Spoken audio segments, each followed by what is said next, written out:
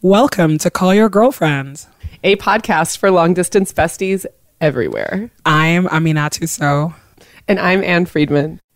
On this week's agenda, we've got a report back from Sundance featuring some of Amina's favorites, an inauguration recap, including what's in Melania's box, what's on Michelle's face, hint, it's what we're all feeling, and Cakegate, plus a dispatch from the Women's March, including voices of some of our incredible listeners who were there, 10 actions for 100 days as an activist follow-up, plus Cheeto Watch Week 1. Trump is gagging all sorts of things, including making us gag, and super rich and liberal preppers are headed off the grid. Call your girlfriend. It's time you had the talk. Give your reasons. Say it's not her fault. But you just met somebody new. Ow, ow. How's it going? I'm like, my voice is completely shot. That's always how I know it's time to go home. I love that you gave me the howlin' hello, like, despite your voice being shot. You know what it is that I'm just like surrounded by so many awesome ladies and all we're doing is like howling at each other. Like you see each other across the street and howl a hello. Yeah, across the snowbank. Yes, I'm in Park City, Utah right now. This is the why there is snow and why my voice is gone. Howling at ladies. It's very exciting time. Oh my God, please describe the like general women's presence / vibe at Sundance. The vibe is strong. Oh my gosh. The vibe is so strong. There's so many awesome ladies here. You can feel it everywhere, you know? So part of it that is funny, I think, is that there's obviously like a lot of movies that have like female directors or really strong female presences or tell really awesome female stories. And you can also even tell in some of the brands that are reflected. Just every big brand activation that I've gone to just has like awesome ladies in charge of shit. Like, I'm so happy to be here. Yes. It's been like really fun just watching movies, falling and skiing, just catching up with old friends. It's been a blast. I know it's like early preview days, but is there anything that you are already excited for the rest of the world to see? Yes. This amazing documentary called Step about a step team from Baltimore. They flew out everybody from the step team and like their families here. Not a single dry eye in the room. I loved it. I will not spoiler anything for you, but when it comes out, you should absolutely watch it. It'll make you laugh. It'll make you cry and just feel awesome. What else did I watch that I like? There is this Russian doping documentary that's like super fucked up called Icarus. That's what I watched instead of Inauguration. And so I can't even tell you about being in a room like watching about Russian propaganda while your new president is also a result of Russian propaganda it was like very intense.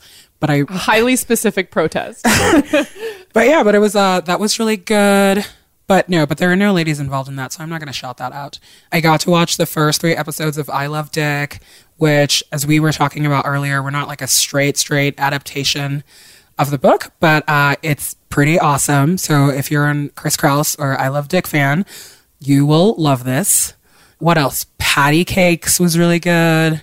I just try to not give spoilers, but I want to tell you like everything about all of these things. I'll send you a little email and then maybe we'll put it on the website. Yes. Or like when it's sort of a time closer to when I can actually see these things, because it's sort of like fashion trend report for something happening in 6 months. You're like, thanks, that's not relevant. Everything's covered in snow right now. I'm going to forget about this by the time. So yeah, I want like a timely update. Exactly. But I also, like, you know how I can watch 40 hours of TV and that doesn't faze me? But it takes your superpower. But it takes every ounce of energy I have to watch a movie. This is the most trying week of my life because it's just movies. So it's like you get to watch docs and some really cool stuff. Like one probably that you and I will go watch in the theater together is The Big Sick. With it's with Kumail Nanjiani and Zoe Kazan, and it's very sweet. It's like this interracial love story, and it's really well done. And for a movie that's produced by Judd Apatow, it doesn't have all of the Judd Apatow problems, you know, like too long, too like whatever. Shrewish women character. Exactly. It's like, it's just, it's perfect. So I don't know, it's good. And then there's also did you ever see the trailer for that horror movie, what's his name? The Jordan Peele one? Get Out. Oh my God, which I didn't see the movie, but I wanted to so bad when I saw the trailer. So the movie showed last night. I recommend, and I'm not somebody who like fucks with horror movies. What's it called? Get Out. Get Out. Oh my God, yeah, I'm dying to see it. So many things and so many cool documentaries from like all around the world. The other like fun thing about Sundance, I remember my first Sundance, I kept a list in a notebook about like of all of the celebrities that I saw, because I thought it was, it's just like, oh, look at you slipping in the snow with the rest of the hoi polloi. And this year was no exception. It was like 10 out of 10 celeb sightings. So I love it. Thanks. I love thanks, like Park people City. trying to look glamorous while also wearing practical things or / not wearing practical things. So I thought it could not be done until I saw Kerry Washington in a panel, and just like she looked like a vision. It's like, and this was the day that we got probably like 16 inches of snow, like full on blizzard. I don't even know how everybody made it to this thing. And she just like steps out in a beautiful coat, takes off her coat, and she's wearing this like very chic sweater dress. Of course she is. Of course she is. And it's like everybody else here looks a mess. How did you manage that? And her hair is amazing. Not a single... it was magic. I don't know how that happened. It was magic. I was like, you're like Olivia Pope to the F out of the situation. So good for you. Yeah, Ski Lodge Olivia Pope is maybe my winter fashion goal for life now. That's where it's at. To segue into this, it's like, did you see what Kellyanne Conway wore at inauguration? Oh my God, like the horrible little tin soldier look. The Paddington Bear, like how she wore a full Paddington Bear. I feel that that's what your statement park is supposed to do. It's supposed to like envelop you. I'm wearing Fascism by Paddington Bear. What are you wearing? Okay, I'm going to be real with you, though. If we're talking about inauguration looks, I kind of liked Melania's look. That like high neck, like ice blue wrap neck thing. And I'm so angry you're even bringing this up, because I was going to tell you this privately, that in normal times, I would say that I enjoyed Melania's look. But we are living in extraordinary times, so I cannot co-sign that delightful look. Okay, but I'm going to be real. Wife of fascist looks really good is not like a breaking news headline, right? Like, I know, but she also totally like jacked the whole look from Jackie Kennedy. Listen, I know. I'm not like I'm not giving her all of the credit in the world here. If she was married to somebody else, we'd be having a different conversation. Obviously. Fair enough. Speaking of people who are married to someone else, Michelle's face. First of all, Michelle looked amazing. And then her face just reflected the mood of the country. Record scratch, freeze frame. You're wondering how I got here. That's what it felt like the whole time. But did you see Melania give her that ginormous Tiffany's box? Yes. What was even happening with that? Well, so not last year, in 2009, Michelle brought Laura Bush a gift. And so I guess, so Michelle kind of started a tradition, because you know how Melania jacks everything Michelle does. So Of course. So that's what happened. But the funniest thing that I saw is like somebody tweeted like a Photoshop of the box, and the inside it said help. And I was like, it's like this meme actually, like I laughed about it for like a little bit. And then I was like, actually this like whole free Melania meme is not great, because Melania doesn't deserve my sympathy. She is a birther herself, like doesn't believe that our former president was born in the United States. She's married to a terrible person that she's defended. And if she is trapped, I hope she stays trapped. I mean, she's also an immigrant and a woman who is like totally chill with the decimation of the rights of like other women and other immigrants. So, no sympathy whatsoever. Zero sympathy for Melania, but I did enjoy the like blink twice if you need to get out of here story. Oh my God. I know. Speaking of other things that were totally plagiarized, let's talk about Cakegate. Okay. Tell the people what's going on with the inaugural cakes. So the Cheetos inauguration cake was pretty much an exact replica of the cake for Obama's inauguration 4 years ago. They plagiarized the cake, is what you're saying. That is 100% what I'm saying. So the original for Obama's inauguration is made by some dude named Duff Goldman, who indeed has a Food Network show. And this year's was made by a shop called Buttercream Bake Shop in DC, which had the most delightful Instagram post after people noticed that the cake was a direct ripoff of Obama's. The Buttercream Bake Shop grammed a photo of this year's cake and said, "Excited to share the cake we got to make for one of last night's inaugural balls. While we most love creating original designs, when we are asked to replicate someone else's work, we are thrilled when it is a masterpiece like this one. Duff Goldman originally created this for Obama's inauguration, and this year's committee commissioned us to recreate it.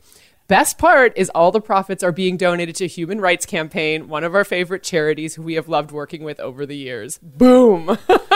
That is amazing. I know. I just like, cake activism. Aren't you mad? This is not about Cheetos specifically, because all presidents do this, but I cannot believe how much of our tax dollars just goes into garbage, like inauguration pomp and circumstance. It's very upsetting. I know you missed the inauguration because you were watching movies. I was on a plane during inauguration. Which is actually, it was both my literal life transition to the Women's March, but also a great transition for us, that I was in Portland for a work thing and I flew. I think he was speaking when I was in the airport waiting to board the plane directly to DC. And I was so tired and so grumpy. And I think I had been like texting with you about how I was more depressed than I thought I would be, like on actual inauguration day. Like, you think you get used to this idea and then you're like, oh. And then it's here and you're like doom and gloom. Yeah. And just like being in the airport and kind of hearing the ambient noise of his voice, like through the airport, like, and just being like, oh, this is going to be a background noise to the next 4 years. I was really sad. And then I was one of the last people on the plane because I was getting my snack situation sorted. And as I'm walking onto the plane, like, you know, passing every single row, I realized that every person on the plane is a woman. I mean, I think there were maybe 2 to 3 men maximum on this flight. And that's when I got like really emotional and lady plane. I know, the all lady plane. You know, it was a brief alternate universe where women are just so obviously dominant and so visible. And I definitely, like, when I got to my seat, I cried. And the 2 women on either side of me were like patting one thigh. And as you might suspect, like, some things happened on the all lady plane. One, we ran out of sparkling water like immediately. Of course. By the second sort of drinks cart service, we'd run out of wine as well. And the snack supply was running low. This is hilarious. There was a row behind me of women who I would say were in their 50s or 60s. And one of the women was a protest veteran who had been, you know, like, I think all the way back to Vietnam War protests had experience. And then the other 2 women were like, "This is our first protest. What do we expect?" And the woman who had experience was like filling them in. And then she had a copy of the newspaper, which had a photo, like had a map of the mall on it. And it was for inauguration, but she had like written on it with pen, like, "Here's where the Women's March starts." And she was like, "Pass it up to the front of the plane." And I was like, oh, we all have the internet, but like, this is so cute. I love that. Yeah. I just love that it turned into instant camaraderie. Oh my God, there was so much hooting, so much whooping.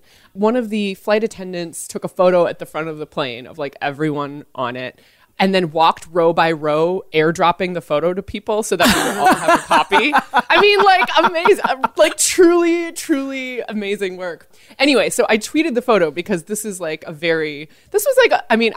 would say probably going to be a fairly unique experience in my life. And several people totally correctly pointed out that everyone visible in the photo for sure, definitely not everyone on the plane, but was a white lady. And it's like, yeah. Rip my mentions, because all of the like Trump supporters were like, "I hope the plane burns. I hope it goes down. I hope it's hijacked." It was pretty fun. That as well, like being like, okay, well, like, let's just acknowledge this. First of all, the flight's flying from Portland, which is not like an excuse, but just demographically, there's like probably something that's a little bit different about this flight versus one coming from elsewhere. But it really was like a nice sort of framing moment that prompted me to be like, I'm going to a march that is probably definitely going to be dominated by white women with a certain degree of economic privilege. And what does that mean for what happens at the march? And what does that mean for what happens after? So it was actually this pretty like important framing experience for me as well. Yeah, I think that one thing that I was really struck by is by how much fun everybody was having. And obviously like fun is great, but that's also kind of how you know that it's a very white march because let me tell you, that is not the atmosphere at Black Lives Matters marches, for example, right? Totally. And yeah, and a lot of people were talking about how, there are 5 million people marching all around the world. Definitely millions of those are in the United States, and there's no reported arrests from any of the women's marches, which is amazing and great, but I think speaks so much to how policing is different at these events. I love seeing all the signs that were like, all of you are going to show up at the Black Lives Matter protest, right? And there was this really kind of I want to say iconic, such a Twitter word, iconic photo of this Black woman she's like licking a lollipop and holding a sign that says like white women voted for March, or 53% of white women. Like I forget what the specific sign was, but behind her there's like 3 white ladies in the pink hats who are like definitely taking selfies, and like it's a very light like kind of moment, and the internet like seized on that as But I think that the march organizers did a really good job of acknowledging all of that. It's like if you look at the speaker program, if you look at the platform and what the march stands for, it is definitely inclusive, and it is definitely led by many women of color, and the agenda is really strong. So yeah, it's one of those things that like I think it's important to critique, but at the same time, there's a part of me that's just stuck in like, wow, these women had 11 weeks to plan this incredible event and they pulled it off, Totally. Yeah, and I didn't mean that as, like for me personally, my experience of the march, which granted, like there were so many people marching in so many places, we're all probably going to see and hear different things. But in terms of what I heard and saw, I didn't participate in a march that was exclusively focused on, say, reproductive rights. Like, the chants that I heard and participated in and the signs that I saw, there was a lot about immigration and LGBTQIA rights. And, we did chant Black Lives Matter at several points in the march.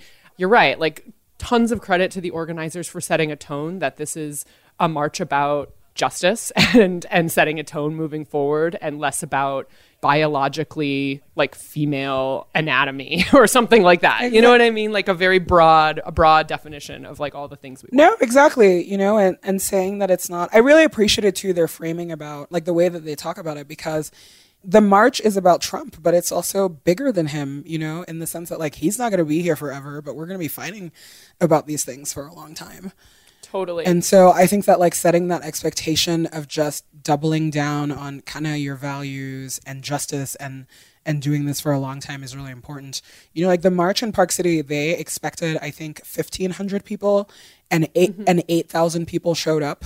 Wow. In, I want to say 15-degree weather. It was so cold, 15-degree weather, and definitely 13 inches of snow.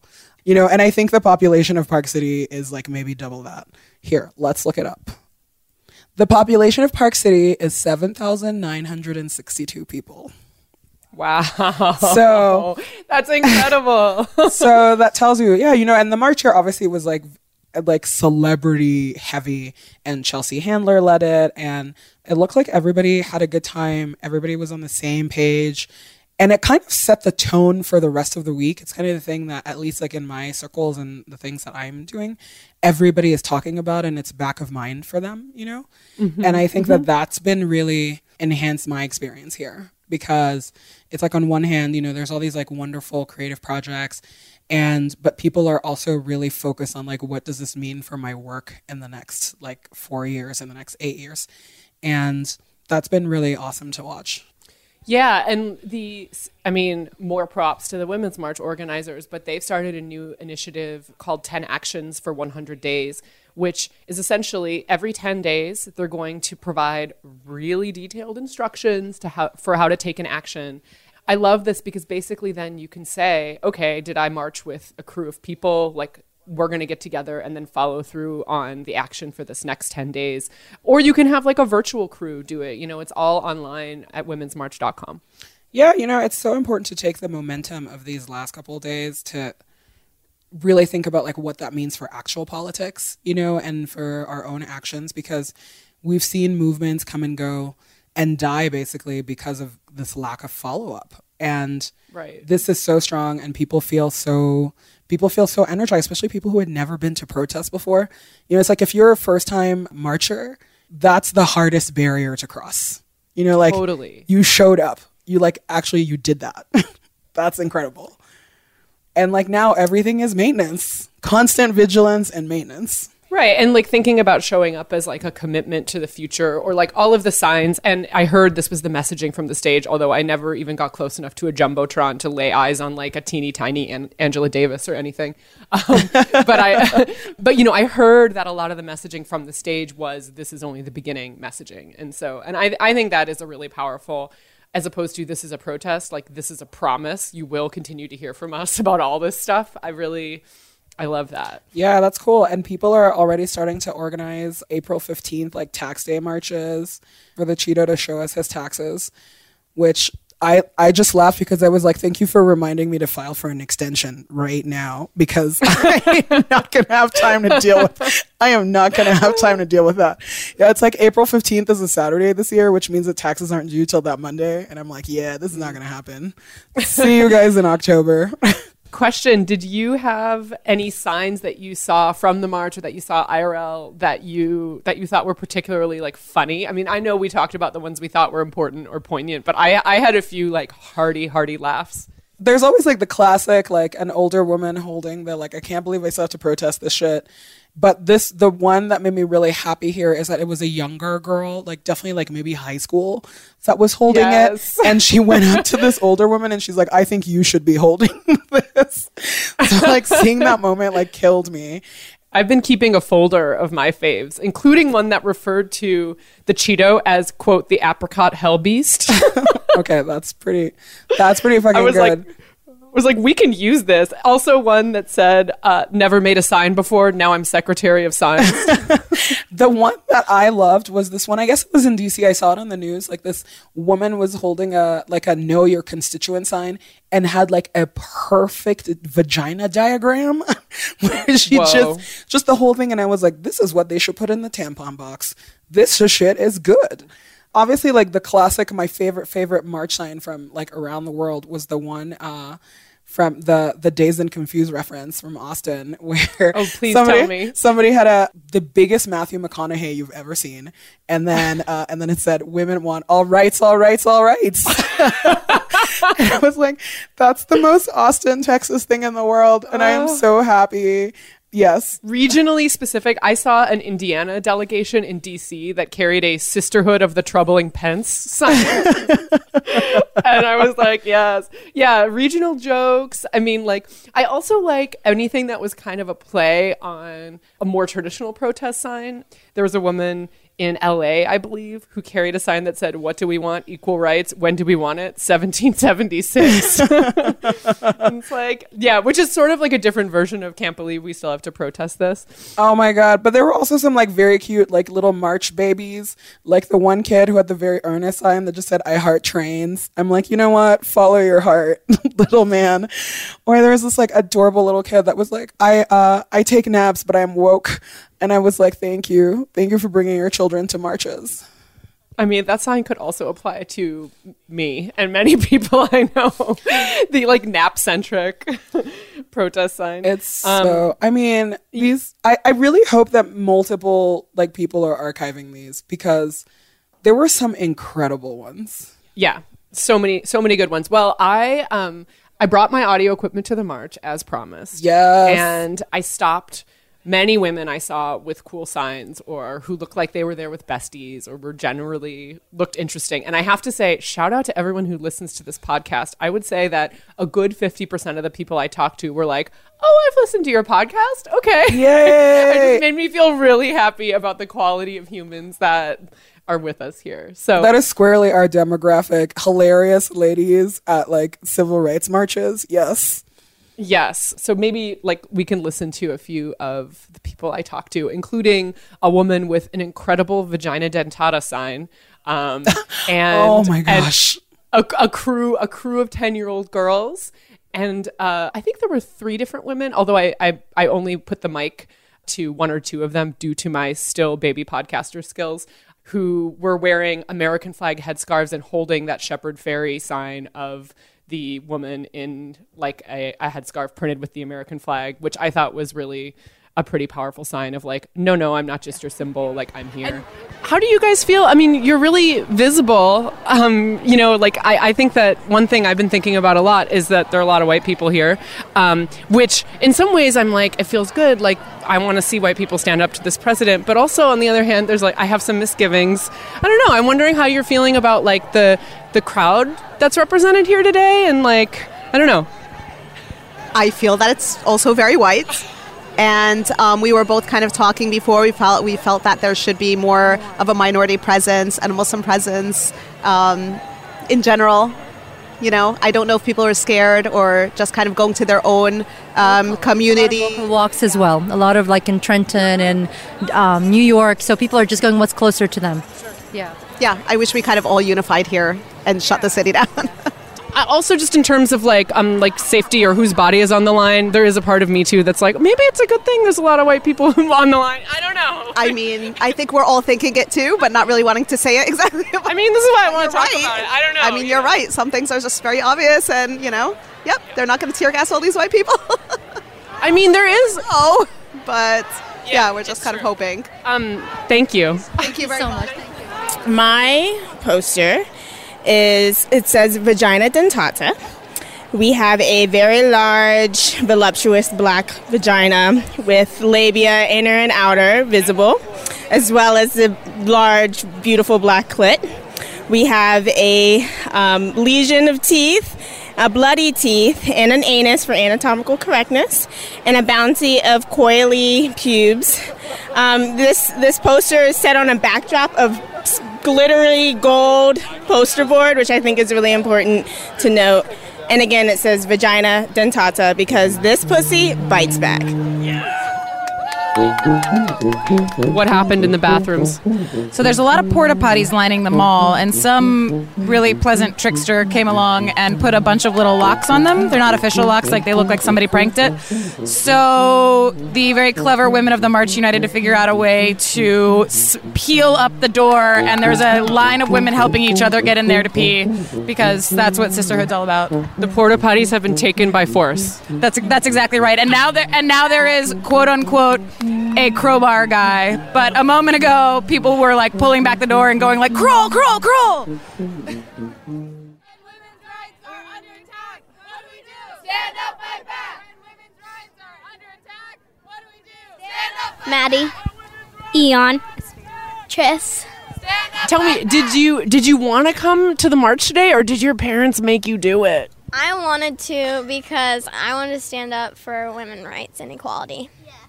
I wanted to come to hang out with my best friends and to show that I do not stand with Donald Trump.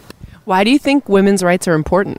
Because we are women and women are human, therefore women's rights are human rights. So Donald Trump treat us nice. If you could go to Donald Trump's house and hang out right now, what would you say to him? Let's see your taxes. Okay, so think about someone listening to this who wasn't there today. What would you tell them it felt like? And what did you see and what did you do? I thought it was a very important thing and it was special because it's going to become a big part of history. And I felt very courageous because everybody was just standing up for what they believed in, and that we were saying that no one was alone. We were all standing together. I thought one of the best parts of actually being there, because, you can support women's rights all the time, but one of the best parts about being there was, reading everybody's thoughts on the signs. I thought that was really cool. Yeah. I really liked a lot of the chants that they did, and when we sung along to... Yeah, what's your favorite chant? Do it. He's a fascist, he's a racist, we won't stop till he replaces him with a new revolution. Oh, a new revolution. Oh. Okay, so P.S. also about those 10-year-olds.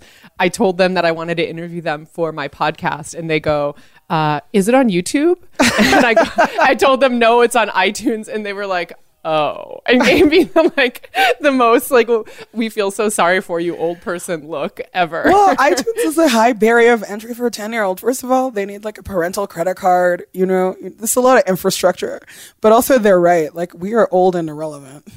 I know. Anyway, roasted. I love it. I love it. I love it.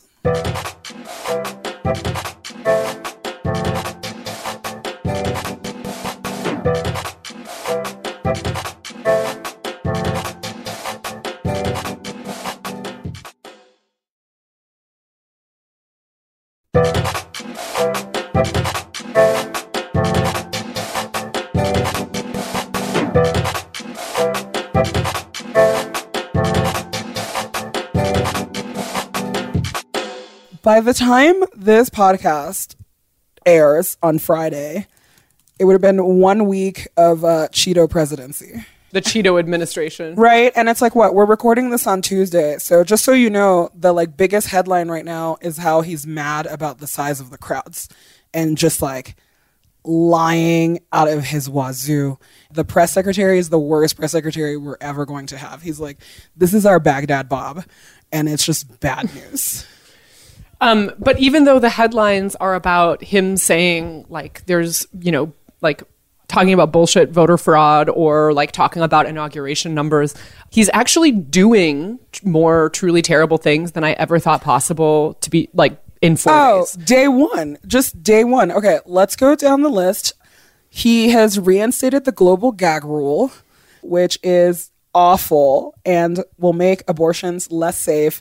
It means that probably thousands of women across the world are going to die and lose their access to healthcare. So if you don't know, by reinstating this executive order, he's basically barring U.S. foreign aid from going to any NGOs around the world that provide abortions, or, this is the important part, that provide any kind of advice about abortion care. So if the NGO just simply discusses abortion with their patients as some sort of option for family planning, they can't receive any U.S. foreign aid, which is awful.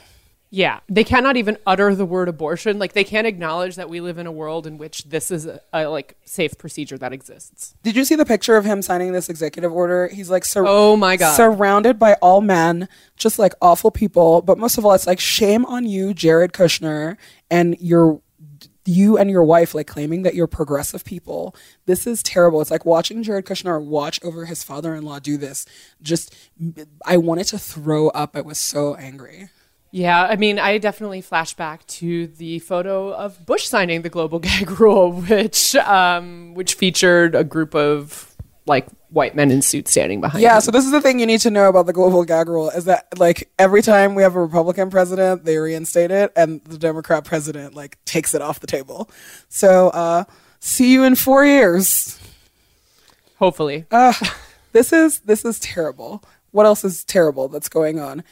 He's also stopped all the EPA research grants. Yay! We don't need to know about the environment anyway. We don't need to know about the environment. We don't need to clean up oil spills. We can all decide for ourselves what is truly a toxic level of like water pollution. Yeah, no big deal, right? Like, can I do a sidebar? Yeah. I'm like deeply convinced that maybe like conservatives don't care about the environment because a lot of them are religious and they think that they're going to heaven. So like, who cares about this planet? But I just don't understand it. I'm like, you people, like a lot of you people are like hunters. You have like super connected to land. How do you not connect these dots? It's very frustrating. It's true, but also just like you drink water, right? That's how I feel sometimes. Well, I'm like, yeah. Well, but here's the other thing that they've done. They have quietly shut down the investigation on the Flint water crisis. Wow. That's not even a headline. That's another shitty thing that's going on. Oh, okay. I know you're not done yet. Oh, yeah. We're definitely building pipelines. What's up, Keystone Pipeline? Coming back. All of these executive orders are bad. They're just bad. He's also made it so that very important federal agencies like Health and Human Services or the U.S. Department of Agriculture or the EPA, as previously mentioned, cannot speak directly to the public and release their own information. So, for example, in Flint, Michigan, recently, there was a press release that like the water is now safe to drink. But because we don't have any direct access to the EPA, we don't know if that's just because they changed the standard or if it's because now the water is actually safe. Or like, I mean, this is like a fundamental breakdown of our ability to understand regulations and like to set standards. Right. It's like a lot of people like do not like the government because it's bloated and it's slow and whatever your government criticism is. But government does really fucking important work every single day. Like work that you can't privatize. These reports, we're not going to find them anywhere else. Like, is my over-the-counter medication safe? I don't know, Trump administration says. Figure it out yourself.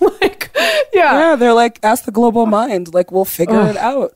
It's really crazy just how they've rolled back like so many just transparency standards that we had. And they're laying the groundwork for gutting a lot of these government agencies. And they keep telling you that they're like small ones. So people are like, well, commerce, what do we need that for? I don't know. Maybe they regulate the census, and the census is really important because it's what you people use to redistrict and gerrymander us out of winning elections all the time. Yeah, and a lot of what I learned about how government actually runs comes from the years that I physically spent in DC. And like when it comes to, I mean, which is not to say that you can't understand this from reading the news or whatever, but like a basic understanding of civics is not enough to understand like what you just said in terms of why is the Commerce Department important. And, you know, I've been thinking a lot about, I really want someone like maybe some intrepid Vox reporter or something to write a book that's like, this is your everyday textbook, not to like how like the separation of powers is supposed to work or like how a bill becomes a law, but like how things really happen in government right now, because I think that is a reference book that we're going to need desperately in the next few years. Yeah, and there's so many examples of this, right? So like, for example, the Trump administration has called for a complete freeze of hiring, right, across the federal government because they're perpetrating this lie that the government is the biggest that it's ever been, which is actually not true. The government is quite small right now in terms of size. All of this means is that people in certain agencies can't hire. But guess what? Work still has to happen. So what are they going to do? They're going to outsource that work to contractors like me and pay me 4 to 5 times more than it actually costs to do that. And nobody has saved money. That's what hiring freeze means. Also, the hiring freeze is going to disproportionately affect veterans because the VA is the biggest employer that they have. Wow. And right now, the VA has something like 40,000 jobs that are open. A lot of those are like hospital jobs for VA hospitals. What does that do? So all of this is playing politics with people's lives, and people will be put in really dangerous situations, all for optics. Oh, yeah. And in case you are really upset about this and want to comment to the White House, the comment line that you used to be able to call to, you know, make your voice heard to the President of the United States is no longer operational.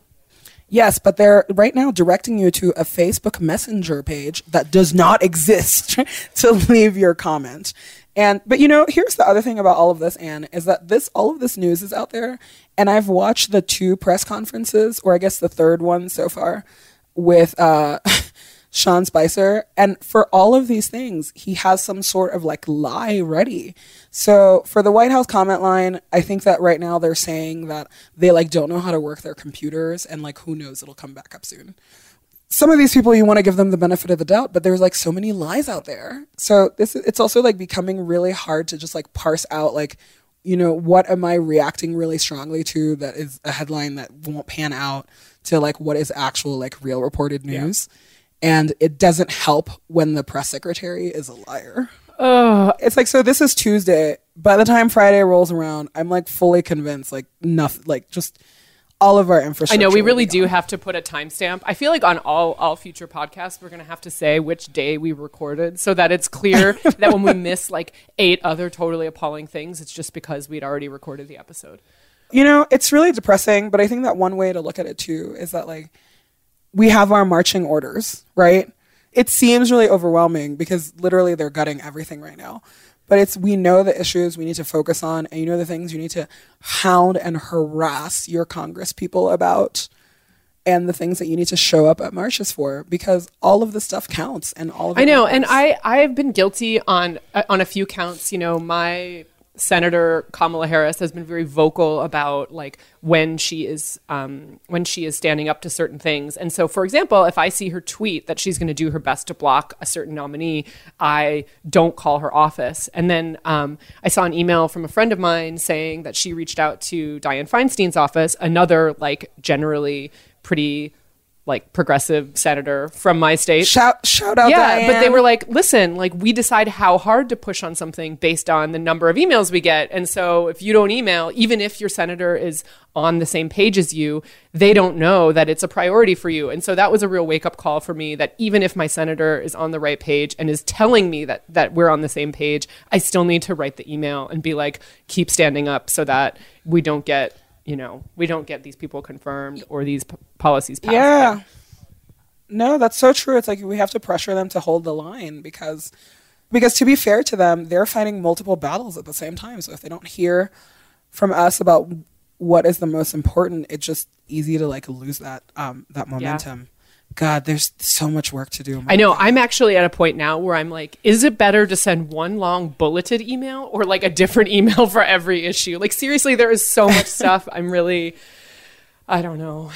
There's so much stuff, but here's the thing about it is that my congressperson, Nydia Velázquez, what's up? Very progressive, like really cool Brooklyn rep, but still every time I call and I, like do my little rant and they tell me that they've like added me to the tally of something, I like get that it matters to them. Right.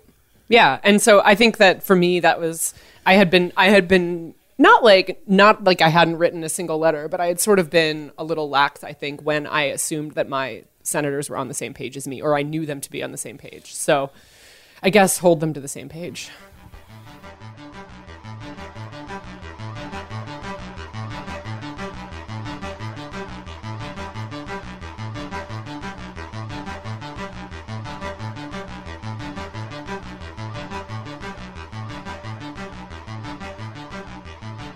Yeah, it's like I was watching the SNL cold open, and it was, or Aziz Ansari was on SNL this weekend, which I almost never watch SNL, but this was worth it. And he called them the like lowercase KKK, and I was like, great burn, like thank you.